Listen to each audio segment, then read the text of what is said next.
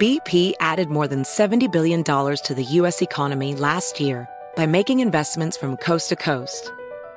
Investments like building charging hubs for fleets of electric buses in California and starting up new infrastructure in the Gulf of Mexico. It's and, not or. See what doing both means for energy nationwide at bp.com/investing in America. Welcome to 500 Greatest Songs, a podcast based on Rolling Stone's hugely popular, influential, and sometimes controversial list. I'm Brittany Spanos. And I'm Rob Sheffield. We're here to shed light on the greatest songs ever made and discover what makes them so great. From classics like Fleetwood Mac's Dreams to the Ronettes' Be My Baby, and modern-day classics like The Killers' Mr. Brightside. Listen to Rolling Stone's 500 Greatest Songs on the iHeartRadio app, Apple Podcasts, or wherever you get your podcasts. Are you looking to step up to a 4K smart TV? One that gives you unparalleled clarity and picture resolution? Then we've got good news for you, because the Vizio 65-inch V-Series 4K smart TV is now just $348. With all your favorite apps built in, you can stream straight out of the box. You can even sing along to all your favorite music and radio on the iHeartRadio app. Looking for a smaller or bigger screen? Vizio offers unbeatable prices on all V-Series 4K smart TVs. Head to Walmart.com today and score the 4K TV you've been waiting for.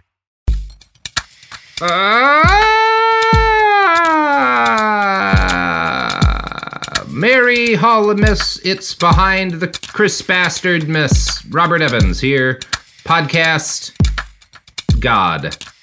With me today is Margaret Killjoy and Sophie Lichterman. Margaret, how are you doing?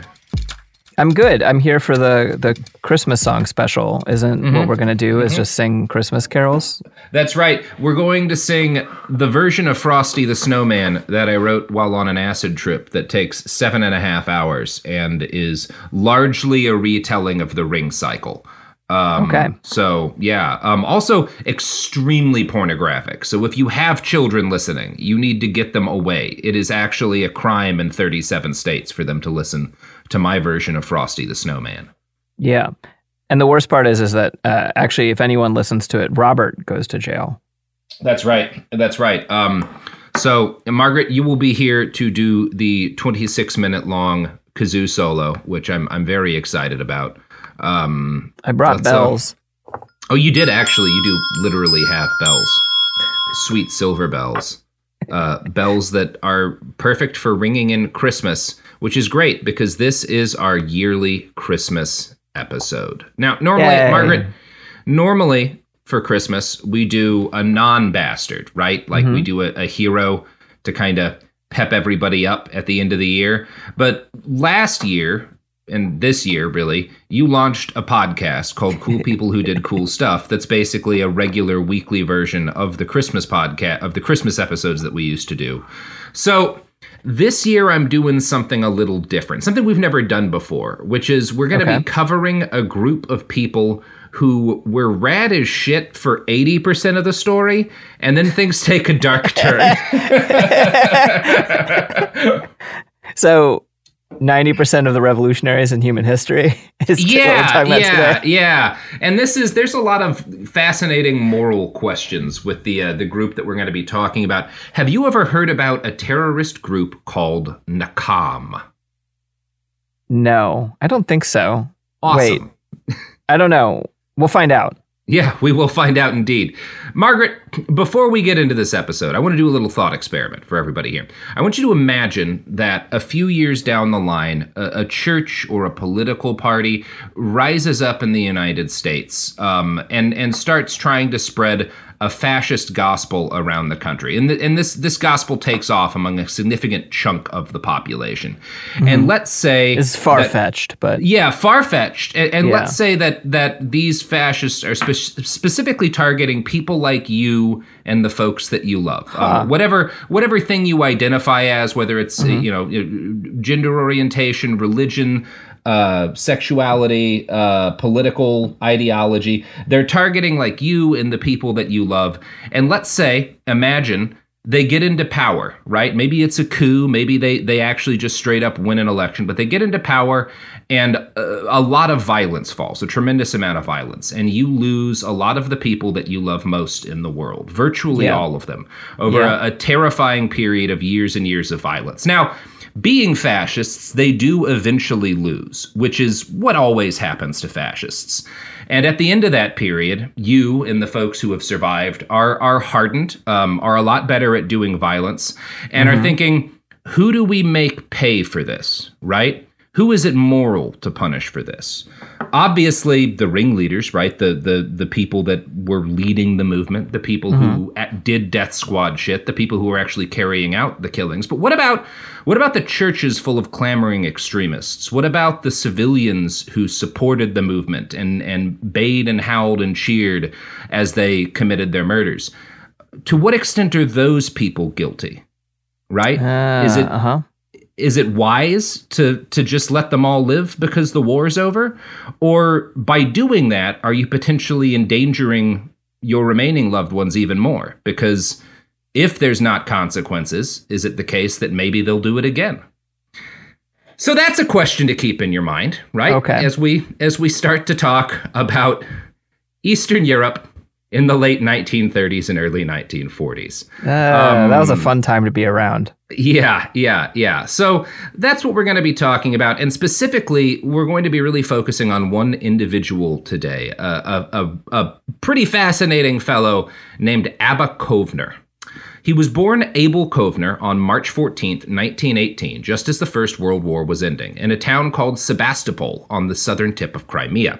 Now, if you've casually glanced at European history, you will know that the southern tip of Crimea in 1918, as a Jewish person, is a pretty rough place to be. That is not one of the top places and times I would choose to be born. Now, Abel's parents weren't quite Orthodox Jews. In The Fall of a Sparrow, a Stanford biography of Kovner, they're described as moderately traditional. I don't entirely know what that means, but that's kind of the way in which they're generally described by the best biographer Kovner has. Now, Sebastopol did not have a large Jewish population. This is not a city that has like a particularly significant like sizable community in it. And in Tsarist Russia, which, is what Kovner's parents had lived under right up until about 1917, the ability of Jewish people to hold jobs had been strictly limited, right? You can't really teach at colleges if you're Jewish. At least you're heavily limited from doing it. They have quotas. There's a lot of different like jobs you just can't do. There's an apartheid system really in most of Tsarist Russia. Now, luckily for Abba, by the time he's born, the Tsars are out of power. And his family he comes into like a fairly affluent family. They're large and they're extremely close. His father had been an expert appraiser of antique jewelry. Is this, with the revolution of 1917, what happened to Crimea? Did it get into the USSR? Did it do its own thing? I don't know enough about it. It's part of the USSR. Yeah. Okay. But also 1918, things are a lot less. They're not very USSR at that point. Yeah. They're still kind of like war-y. Moving along, right? Yes. Yeah. And his family is moderately well off. One of Abba's earliest memories is sitting around the table at a family dinner and admiring his grandmother's pearl necklace, which had been in the family for 150 years. So he has not just a large family, but a family that like they have managed a lot of continuity between the generations, which is not necessarily the most common thing in this part of Russia because of how many pogroms there are, because of how common the violence is. The fact that his family has like managed to keep these things in their possession for so long says a lot, right? Yeah. Abba is a very smart child. He is pretty much universally regarded as having been particularly a brilliant artist and very charismatic. Everybody really likes this kid. He's very inclined to the arts, particularly poetry.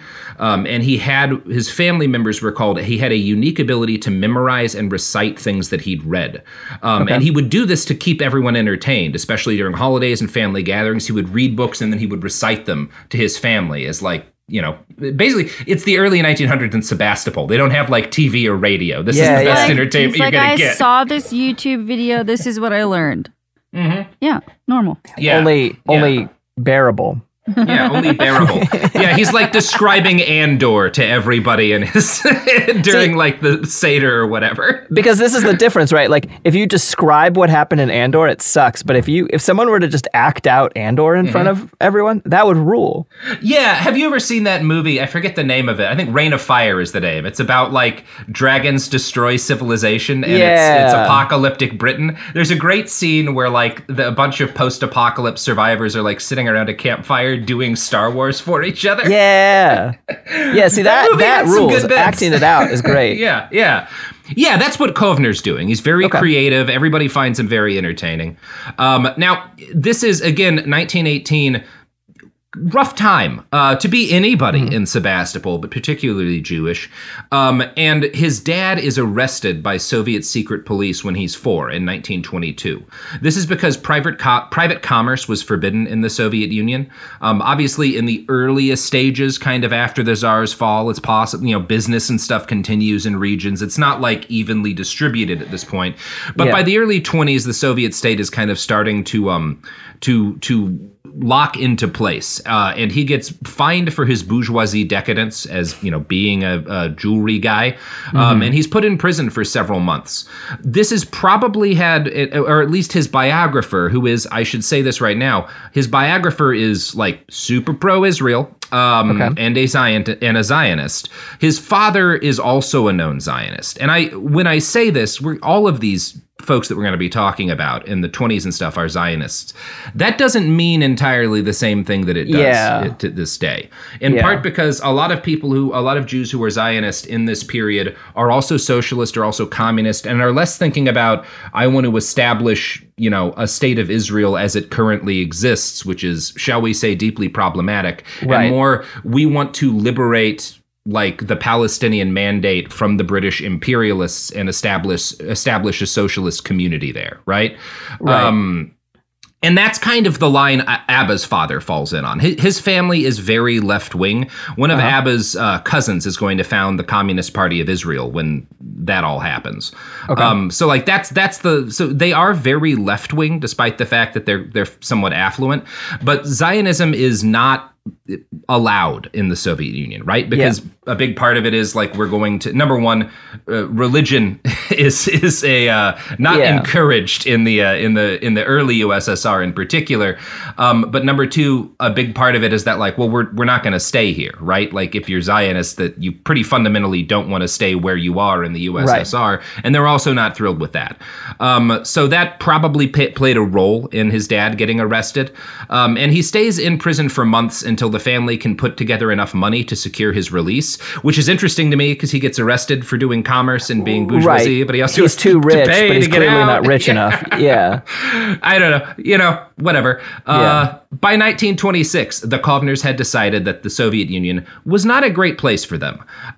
They felt especially since, again, they are fairly religious. And they see kind of not that just their religion, but their nationality is under attack. So they decide to move someplace that's going to be a little bit more friendly for them. It's also, again, Sebastopol doesn't have a huge Jewish population. So some of it's just like, well, maybe we'd like to be in a place where there's a larger Jewish community. I'm so nervous about where they're going to move to.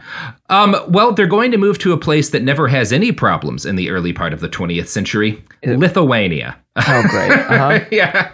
Now, Lithuania is part of like, specifically they moved to Vilna, which is today the capital of Lithuania, if I'm not mistaken. But back then is part of Poland, right? Yeah.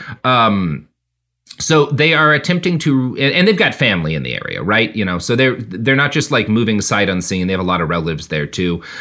This is a good move, and for a while the family is affluent again, but that period quickly ends because Abba's father seems to be a really generous guy, and in this period, because of the civil war in Russia, because of all of the chaos after World War I, there's a ton of refugees moving into Vilna, right? And his dad kind of spends money faster than he can make it, helping out other refugees in the area because he's a pretty nice guy. Abba, goes to a Hebrew school, and then he goes to an art university when he graduates. I think it's called a gymnasium. I don't entirely. I believe that's broadly speaking like a primary school. That's my impression, but I always get confused whenever I'm in Europe and people talk about going to gymnasium. look, everyone does schools wrong, but Europeans particularly do schools wrong. And I think it's okay to admit that. They at least name them wrong. However, they name them very wrong. I think the U.S. overall does schools a little bit wronger. Yeah. I hate the word gymnasium, and I'm angry at them. So yes, that's fair. I'm biased here. Yeah. But he goes to a Hebrew school, and then he goes to an art university. And he is studying, I think, specifically poetry, and he's actually being published as a poet. He's quite good. Yeah. And he's studying poetry when things in Europe start to take, well, I say start to take a dark turn. He is in Vilna in the 1920s. Yeah. It's been dark for a while, but they start to get a lot darker in the early 1930s. And again, Vilna is a part of Poland that is smack in between Russia, which has just gotten through a civil war that's killed millions, and Germany, which has just gotten through like a famine that killed like 1 million people after World War I, and they're on this slow road to fascism. It's a terrible place to be, and they're about to get split up between the two nations. Boy, are they ever, Margaret? Are going to agree to invade together and then hold joint fucking parades. It is going to be it's not, again, one of the worst places you could possibly be in this period of time. Yeah. So Abba's father dies in 1932, right as Hitler's rising to power in Germany. Yeah. He's a stressed out guy. I think he's kind of older. It's not uncommon for the man to be significantly older than his wife in this period in time. He dies, and Abba's mother, is forced to support the family by starting a restaurant. And this is very difficult to her because she had a chronic injury to her legs. So his mom is like one of these parents who is like physically disabled and also taking the burden for feeding and supporting her entire family onto herself by starting a restaurant. But she's a very good cook. It is a successful restaurant. Okay. In 1935, when he was 17, Kovner dropped out of Hebrew school, having decided that his studies were useless and the teachers were all old assholes. By this point, he was convinced that he is hard not to like in this period. And he's convinced in this point that his future lay in Palestine as a pioneer. Okay. Now, all throughout Eastern Europe in this period, Jewish communities are watching the spread of radical political ideologies that often adopted anti-Semitism as planks of their belief. Young Jewish people who were paying attention to these trends started to form their own youth organizations. And these are both for a mix of like self-defense and to aid them in carrying out this kind of migration over to Palestine, right? Okay. And not all of them. Some of them are communist organizations that are not Zionist, right? Communist and socialist organizations that are organizing along left-wing lines and plan to stay. That's also a significant portion of this. But all of these Jewish youth organizations are based heavily on the Boy Scout movement that had been launched by Robert Baden-Powell. Because it is a quasi-military movement, right? Yeah. That oddly makes sense. There was a lot of that going on in Europe around that time, where there was a lot of like hiking clubs would be where you would like go learn discipline and marksmanship and hang out with your buds. Yes. So. And it's not hard to see why a lot of Jewish youths in a place like Vilna would be like, yeah, we should probably be like training for some of this stuff, huh? Yeah. It looks like shit might get a lot harder very soon. Yeah.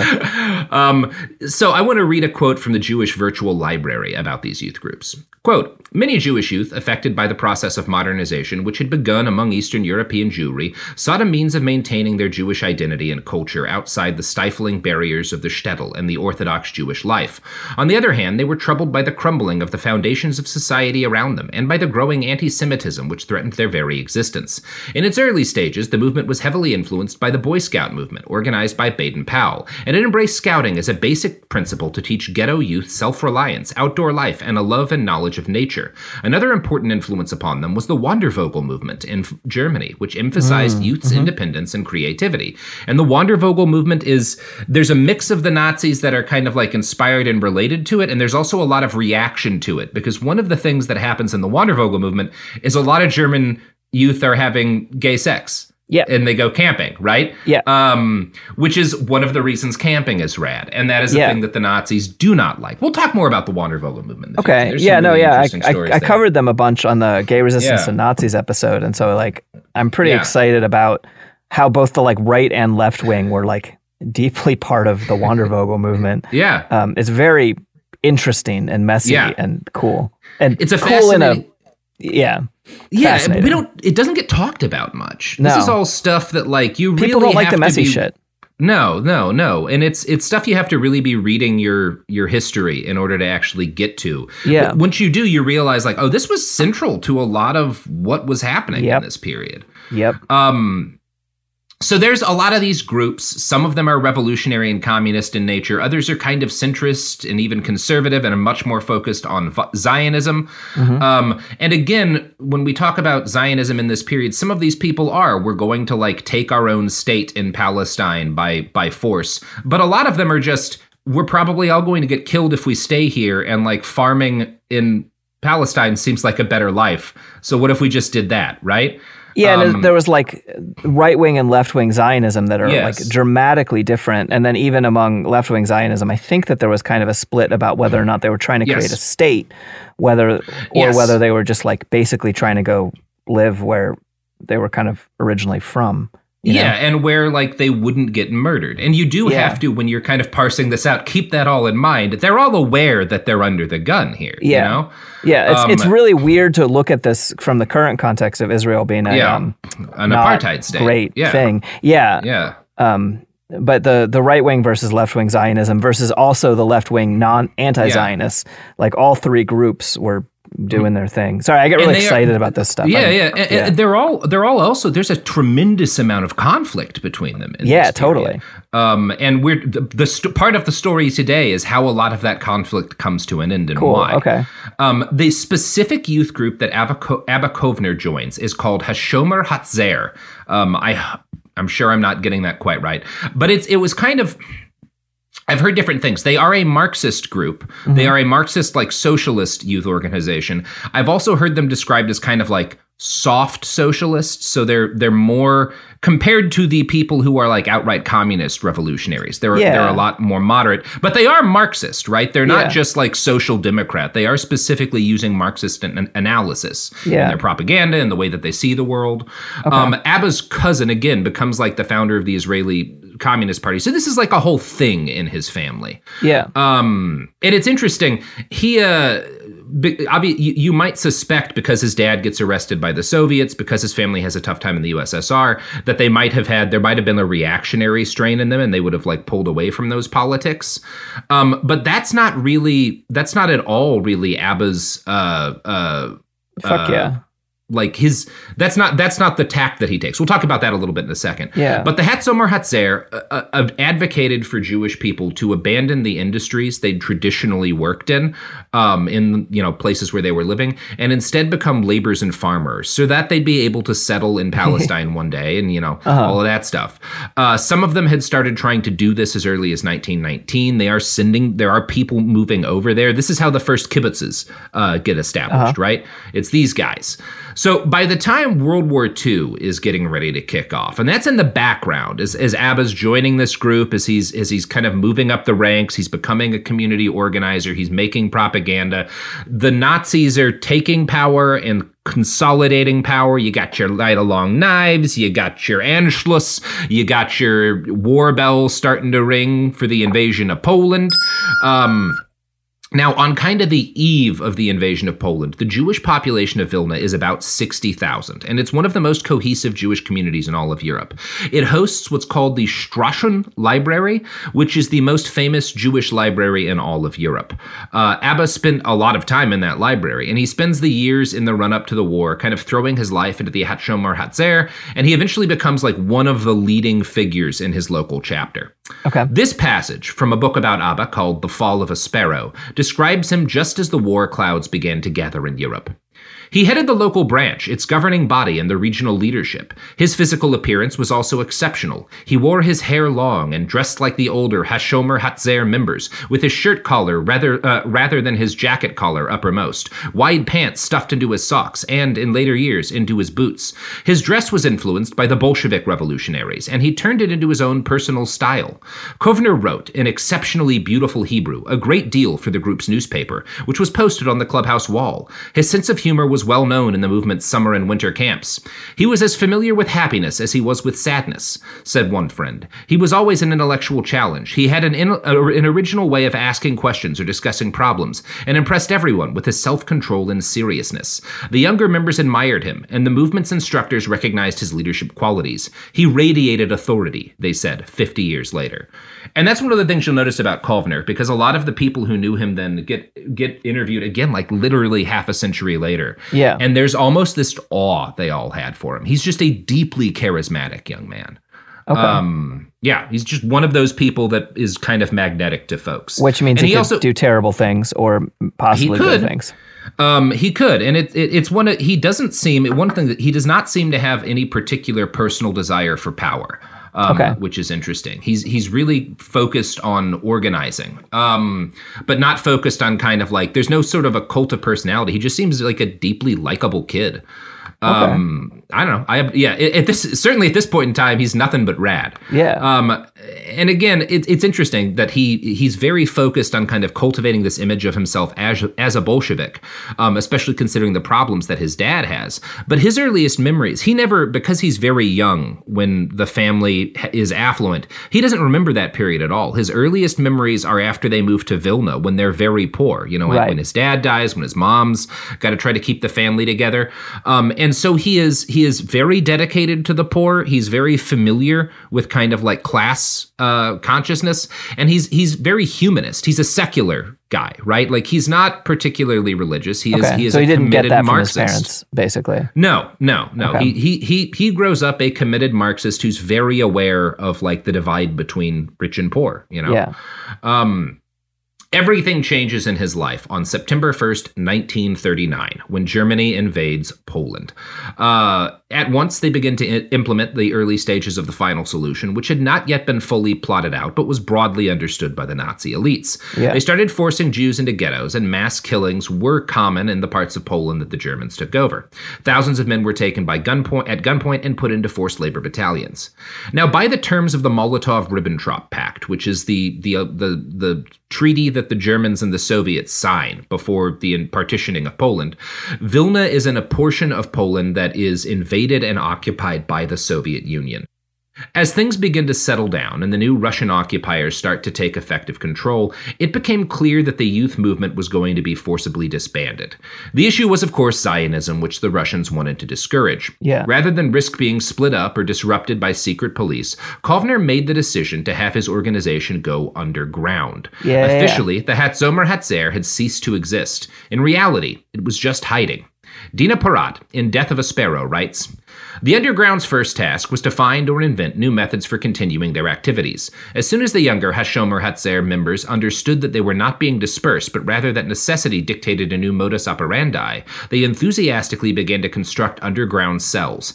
They were organized by the leadership into groups of 5, a method learned from reading pre-revolutionary literature," recounted Kovner, "and only the most reliable members were accepted. Key members were sent to places outside Vilna, disguised as Christians.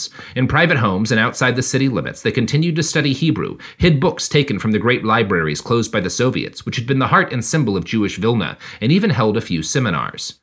And again, at this point, their primary goal, they're helping refugees, they're trying to continue to carry out the practice of their religion, the study of their history, and they're also continuing, they're not able to continue to help people immigrate over to Palestine right now, but they're trying to like keep that infrastructure set up so that they can again one of these days. Yeah.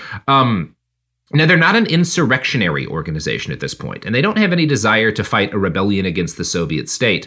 But Kovner, but they just want to be able to keep doing their shit while the Soviets are...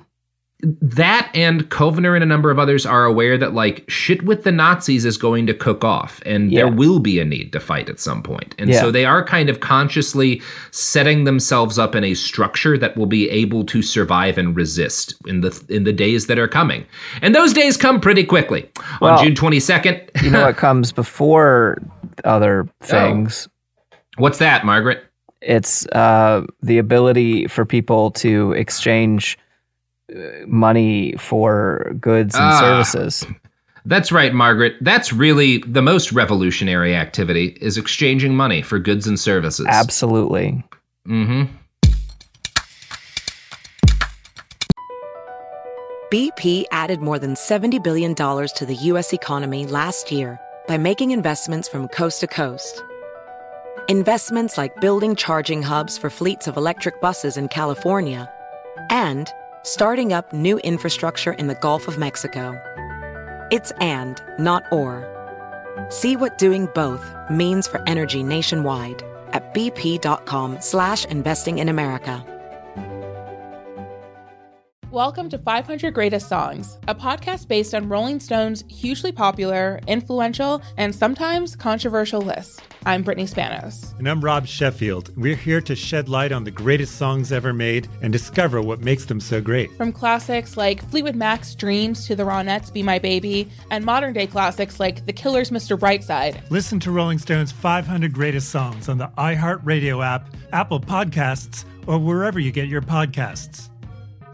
Are you looking to step up to a 4K smart TV? One that gives you unparalleled clarity and picture resolution? Then we've got good news for you, because the Vizio 65-inch V-Series 4K smart TV is now just $348. With all your favorite apps built in, you can stream straight out of the box. You can even sing along to all your favorite music and radio on the iHeartRadio app. Looking for a smaller or bigger screen? Vizio offers unbeatable prices on all V-Series 4K smart TVs. Head to Walmart.com today and score the 4K TV you've been waiting for. We're back. I got my socks tucked into my fucking boots because I'm a radical. Yeah, but what if you start with him tucked into your socks? That was the look that I was more nervous about. When he had his pants tucked into his boots, that's always a solid look, right? No notes. Tucked into your socks, I don't know. I got to see it to believe it. What about having your boots tucked into your socks? What if you put your socks on the outside of your boots? If you're attempting to move across terrain in ways that you don't leave noticeable tracks while doing things at night, I've heard that that's a reasonable thing to do. Well, this has been Margaret's advice on how to carry out an insurrection. Welcome. Now it's time to go back to the story. Yay. So, we've just been talking about Kovner and his fellows are kind of preparing themselves for the future inevitability of a guerrilla war. Right. And that inevitability becomes inevitable, I guess, on June 22nd, 1941, when Germany institutes Operation Barbarossa, which is still the largest military operation in human history. I think they invade with like 3.5 million men or something. It is a titanic operation. And if you've read like history, the Titanic. Yes, it ends a lot worse than the Titanic. It can't fail. But it goes great for a while. Again, like the Germans carry out the largest encirclement operations that have ever happened. There's like million-man blocks of the Soviet army that are just like annihilated or surrender or whatnot. It's a whole big thing. It's not going well for them at first. Yeah. And the Germans fairly quickly enter the Lithuanian portions of the USSR, including Vilna. This comes as a shock. Kovner's ready for something to happen, right? He's not shocked by the fact that the Nazis do Nazi shit, but everyone's shocked at how poorly the Red Army performs, right? By the fact that they fall apart so quickly. And so they're not able to get away from this, right? Some Vilna Jews, handfuls, are able to escape, but nearly everyone is trapped by Luftwaffe bombardment and Wehrmacht encirclement. So Vilna is going to be, because it's one of the first large Jewish communities that the Nazis take over during Barbarossa, and they're going to use it as kind of a proof of concept, right? They are testing out extermination methods on Vilna. It's one of the first large Jewish communities that's going to be annihilated by the Germans.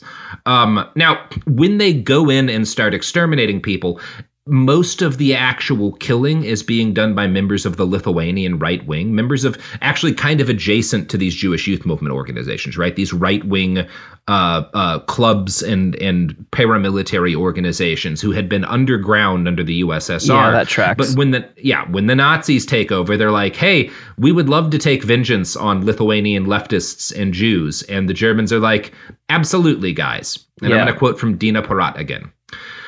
When Einsatzkommando 9 entered Vilna in early July, it immediately became clear that the wave had reached the city's Jews as well. Einsatzkommando 9 belonged to the Einsatzgruppen, the SS units that followed in the Wehrmacht's train, and their principal mission was to kill the Jews and Communist Party activists who had remained behind.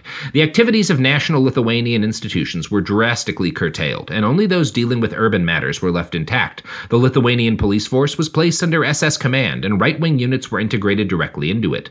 That left little behind the facade of Lithuanian independence, and the Lithuanian murder of Jews, whether committed on their own initiative or under German aegis, brought them nothing in return. The coordinated effort of the two German authorities, the SS and the Army, and the Lithuanian units began on July 4th and marked the beginning of the oppression and eventually the destruction of the Jewish population in Vilna.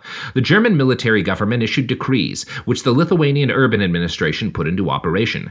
The Einsatzgruppen sent Lithuanians to kidnap and murder Jews, sometimes participating themselves, where the Wehrmacht kidnapped Jews for forced labor.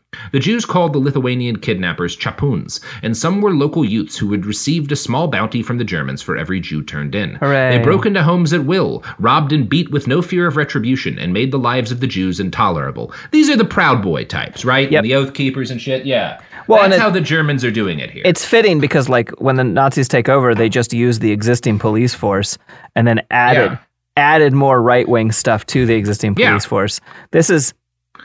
That tracks. Yeah. Yeah, it completely tracks.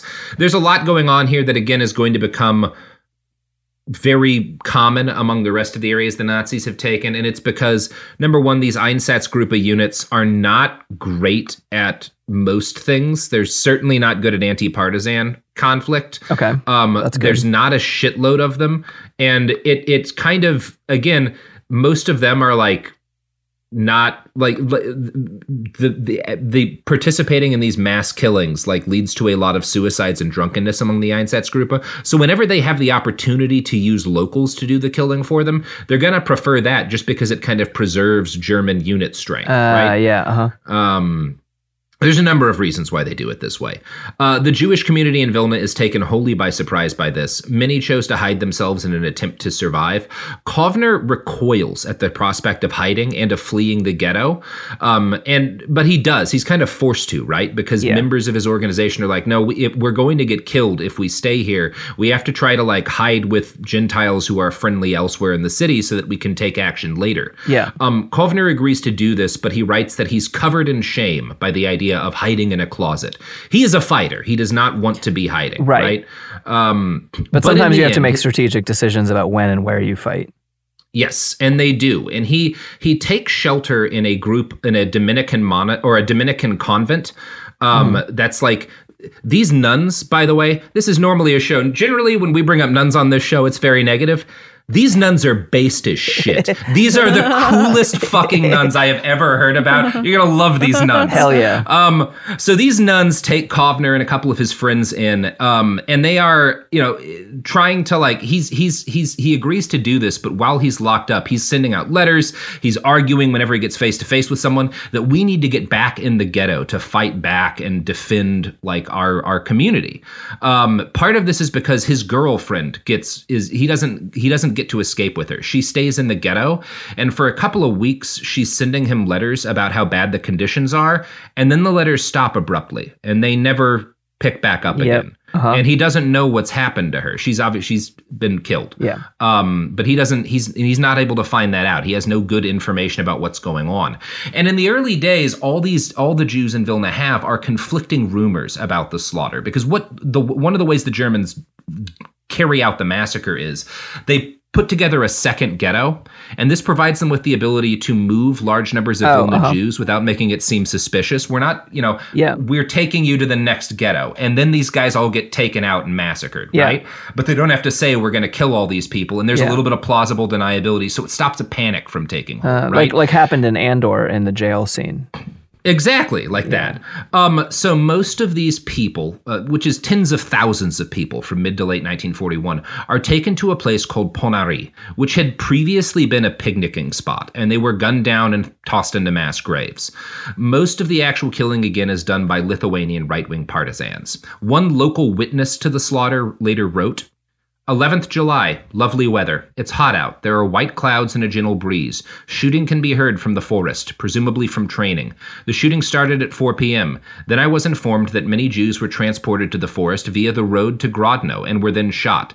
This was the first day of executions. A depressing feeling. The shooting stopped at about 8 in the evening.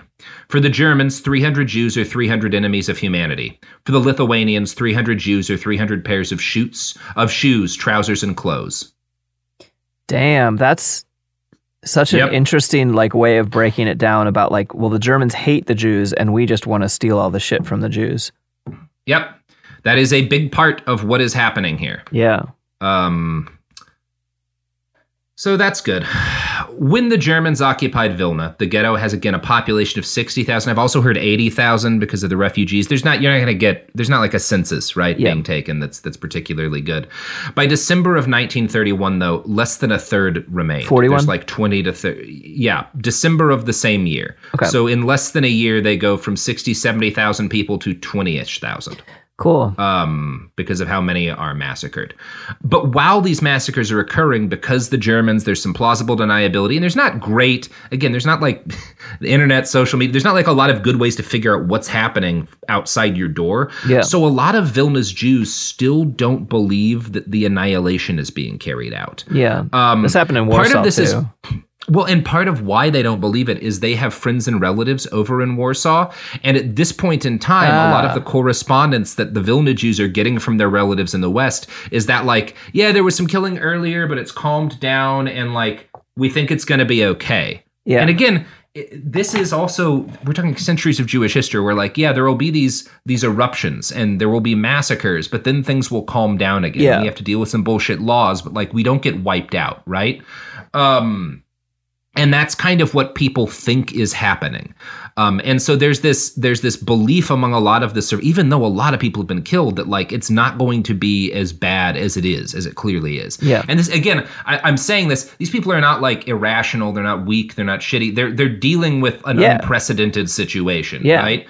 Now, as early reports of German atrocities start to leak out in the middle of 1941, the standard belief, so there's this group, and this is every ghetto, right? There's an organization called the Judenrat, which is, rat is it's spelled rat, like the animal, but it's a governing council, right? This is just a general word in the area. And the Judenrat is the governing council of the ghetto, right? And the Nazis endorse and establish Judenrats in the ghettos that they take control of. Yeah. And to make people think that they have any control over their own lives.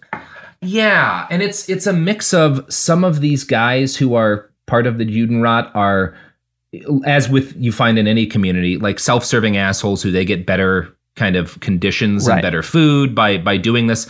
A lot of them, though, are just people who are, well, if we work with them, we can avoid getting massacred. We can reduce the amount of violence our community has to suffer. Again, and again, a lot of people in specifically radical organizations are really angry at a lot of the folks who agree to be in the Judenrat. Obviously, I'm not going to come down morally on anybody who's trying to survive the fucking Holocaust. Totally. This is a fucking nightmare. Yeah. But in this case, there are these the reports are starting to filter in to the ghetto. And the Judenrat's official line is that the killings that have occurred outside of Vilna are the results of an isolated, crazy German commander, not a broad policy of genocide. And it's going to be okay, right? Their job is to keep everybody calm. Right. And that's what they're trying to do. I feel like the Judenrat is in the end, it was the wrong call, right? Yeah. But they didn't know it was the wrong call. The people who joined it, at least, again, the only one I've looked at is the one in Warsaw. Yeah. And it was a lot of the people who were part of the Judenrat were this is how we think we will best survive this intact. And they were wrong. But they were wrong. But they didn't, there was no way to know they were wrong besides Yeah. Yeah. They're not wrong because they were bad people or whatever. They're wrong in part because this was not, in a lot of times in which Jewish communities had faced danger in the past, stuff like this had been the right thing to do. Yeah. Right? had been the thing that preserved the community. Yeah. This is just an unprecedented time. They are wrong, but I have no interest in morally judging any of the people making decisions. But you know who will morally situation. Judge you? Oh, the products and services that support this podcast, Margaret. Yeah. They think all times are precedented. Yeah. As shit, and they don't care about you. Yeah. But that's because we care about them. It's a one-way. Yeah. It's like an anxious versus it's like an attachment style problem, that we have with ads. Oh, I would just say that we have so much love for them that there's no cosmic space for them to love us left. It's our fault. Yeah, it is our fault. Yeah. BP added more than $70 billion to the U.S. economy last year by making investments from coast to coast. Investments like building charging hubs for fleets of electric buses in California and starting up new infrastructure in the Gulf of Mexico. It's and, not or. See what doing both means for energy nationwide at bp.com/investing in America.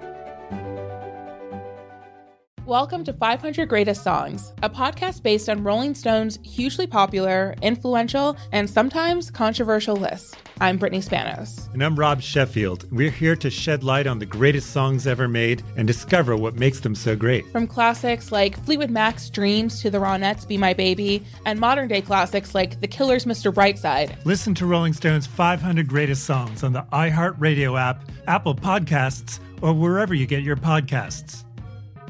Are you looking to step up to a 4K smart TV? One that gives you unparalleled clarity and picture resolution? Then we've got good news for you, because the Vizio 65-inch V-Series 4K smart TV is now just $348. With all your favorite apps built in, you can stream straight out of the box. You can even sing along to all your favorite music and radio on the iHeartRadio app. Looking for a smaller or bigger screen? Vizio offers unbeatable prices on all V-Series 4K smart TVs. Head to Walmart.com today and score the 4K TV you've been waiting for. We are. Margaret. That's because we think. Mm-hmm. That's right. I think we're the first people to come up with that idea. Yeah. So these guys, again, we have no interest here in morally judging the members of the Judenrat. Yeah. But the fact that they make this choice to try to convince their people that annihilation is not imminent, it's not going to be the right thing to do, right? It does not wind up helping the matter. In late summer, a number of women escaped from mass graves at Ponary. And this is a thing that happened, right? These are, they're either they're wounded, but they survive, or they kind of feign death, and they wind up under a pile of the corpses of their loved ones and then dig themselves out in the night. And they make it back to the fucking ghetto. Holy shit. Or back to Vilna, and they manage to find like friendly people to talk to. Yeah. And they try to warn everyone, right? They try to be like, no, guys, like they are going to kill us all. Yeah. They're already doing it. And again, I'm going to pass over to Dina Parat here. The Judenrat forbade anyone to meet with them. But even individuals far removed from the Judenrat had the greatest difficulty in believing the survivors' accounts. Pesha Aronowitz, who arrived wounded at the home of Dr. Mark Dvoretsky, the ghetto children's physician, managed to convince him, although he hesitated for a long time before believing her. Others, however, were certain she had gone mad, and she stopped telling her story.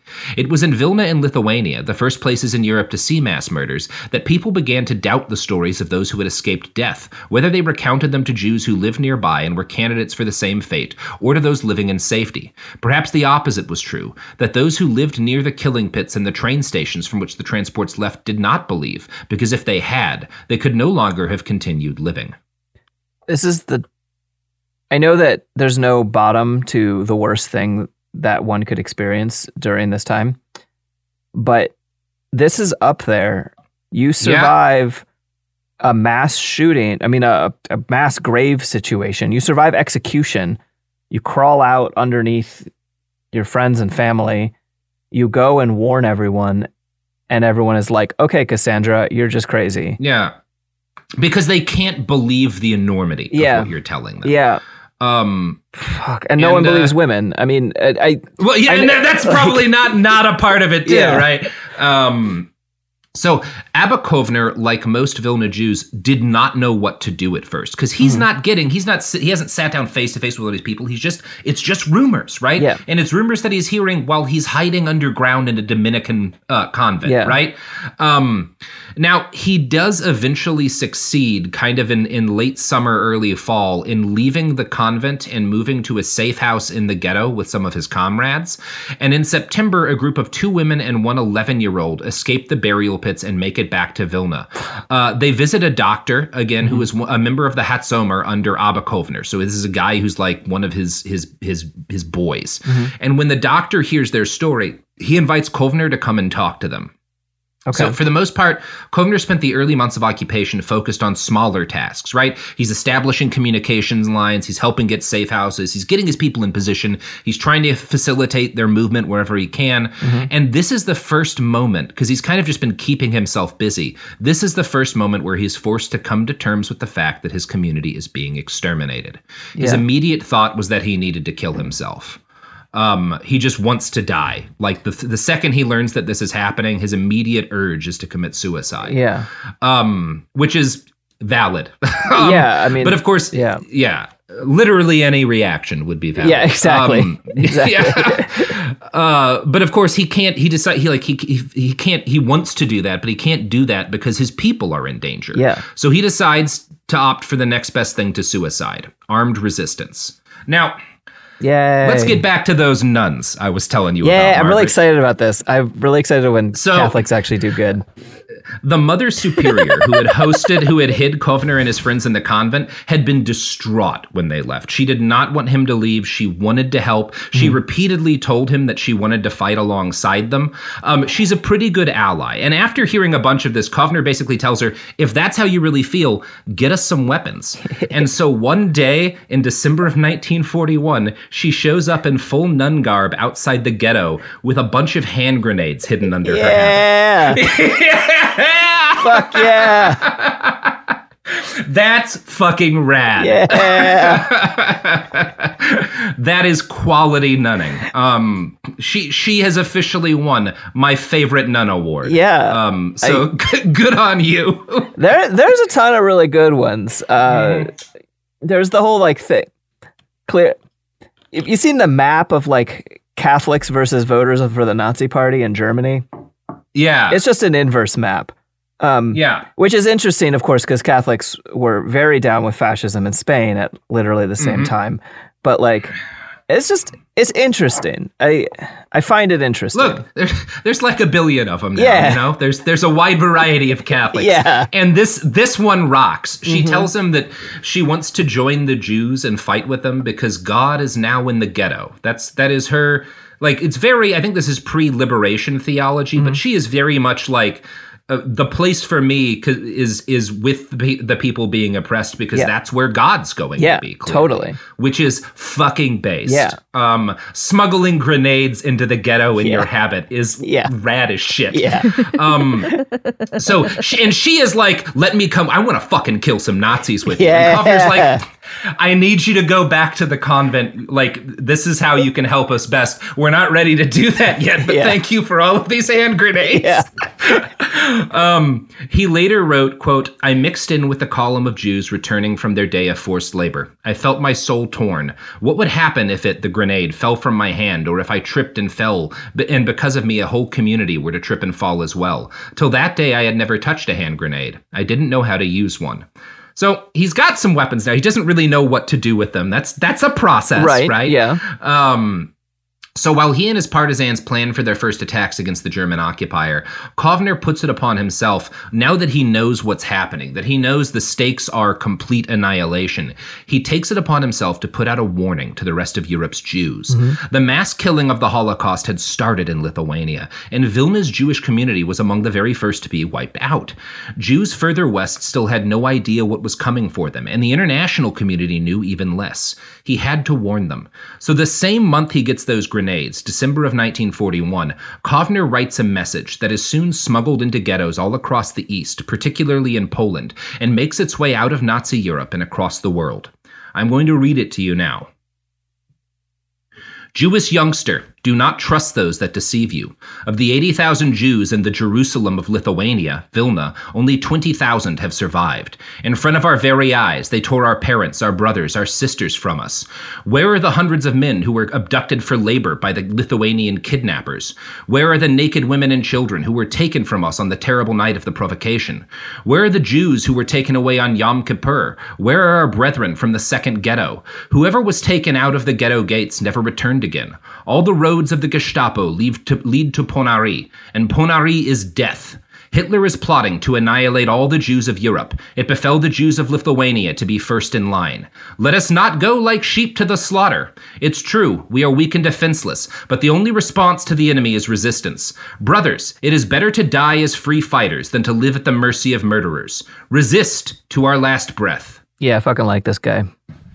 Yeah. This is the first major warning that comes out that, like, what is on the table is complete annihilation. Yeah. Kovner is the one who gives it. So that's where we're going to end part 1. All right. Lots of good stuff. Well, actually, I mean, I don't know. I have no idea what's going to happen next. So. This is a fascinating story, Margaret. Yeah.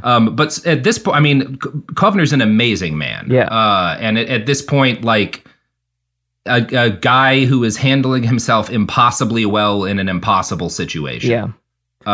As are a number of other people, including that based ass fucking Mother Superior. Yep. What a rad lady. Yeah. So think about that and go smuggle hand grenades to someone who probably should just. Margaret, you got some pluggables to plug? I have a story about nuns coming out.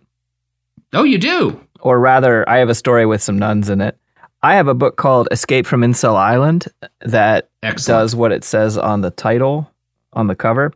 And it is coming out from Strangers in the Tangled Wilderness on February 1st. And you can pre-order it at tangledwilderness.org and get a free poster of the cover. It's a really cool cover. I think people will be excited about it. It's a cool cover. It's a very good book.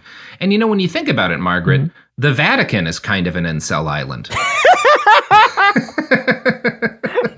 Yeah, it is. I'm sorry. The Catholics are definitely the good guys on this episode, but I couldn't resist that one. No, that's fine.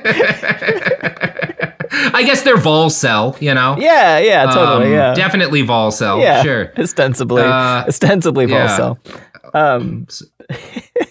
Yeah, that's what I got. I also have a podcast people can check out called Cool People You Do do. Cool Stuff. Mm-hmm. It's really good. Oh, thanks. Margaret's there. Yeah, TFD. sometimes Robert's there. Sophie's. I am sometimes let there. him. Yeah, I'm always there. Yeah. Yay. I'm also sometimes on Substack, where That's you true. can find me. It's shatterzone.substack.com. Check that out. I write things, usually one thing every week, so you can read more shit from me if for some reason I'm not in your life enough. Anyway, go to hell. And sons of bitches. Robert, there's a Behind the Bastards show at SF Sketchfest in January, right? Really? You'll be there. Really? Okay, I've never heard you do that voice before, and I didn't enjoy it. I'm just letting you know. Yeah, I didn't enjoy it either. It was a little loud. Honestly, I feel terrible about that. But yeah, it's January 20th. Get tickets via SF Sketchfest. I don't know. There's probably a link. Hell yeah. I won't make the sound sketchy joke again. I already made it once. Mm-hmm. I enjoyed it the first and second time. Thank you. I appreciate it. Excellent. And all right. Bye. Behind the Bastards is a production of Cool Zone Media. For more from Cool Zone Media, visit our website, coolzonemedia.com, or check us out on the iHeartRadio app, Apple Podcasts, or wherever you get your podcasts. Welcome to 500 Greatest Songs, a podcast based on Rolling Stone's hugely popular, influential, and sometimes controversial list. I'm Brittany Spanos. And I'm Rob Sheffield. We're here to shed light on the greatest songs ever made and discover what makes them so great. From classics like Fleetwood Mac's Dreams to the Ronettes' Be My Baby, and modern-day classics like The Killer's Mr. Brightside. Listen to Rolling Stone's 500 Greatest Songs on the iHeartRadio app, Apple Podcasts, or wherever you get your podcasts. Are you looking to step up to a 4K smart TV? One that gives you unparalleled clarity and picture resolution? Then we've got good news for you, because the Vizio 65-inch V-Series 4K smart TV is now just $348. With all your favorite apps built in, you can stream straight out of the box. You can even sing along to all your favorite music and radio on the iHeartRadio app. Looking for a smaller or bigger screen? Vizio offers unbeatable prices on all V-Series 4K smart TVs. Head to Walmart.com today and score the 4K TV you've been waiting for. Infiniti presents a new chapter in luxury, the premiere of the all-new 2025 Infiniti QX80, live March 20th from the Edge at Hudson Yards in New York City, featuring a performance by Jon Batiste. The all-new 2025 Infiniti QX80 is an SUV designed to help every passenger feel just right. Be the first to see it March 20th at 7 p.m. Eastern, only on iHeartRadio's YouTube channel. Save the date at new-QX80.com. Don't miss it. 2025 QX80 coming this summer.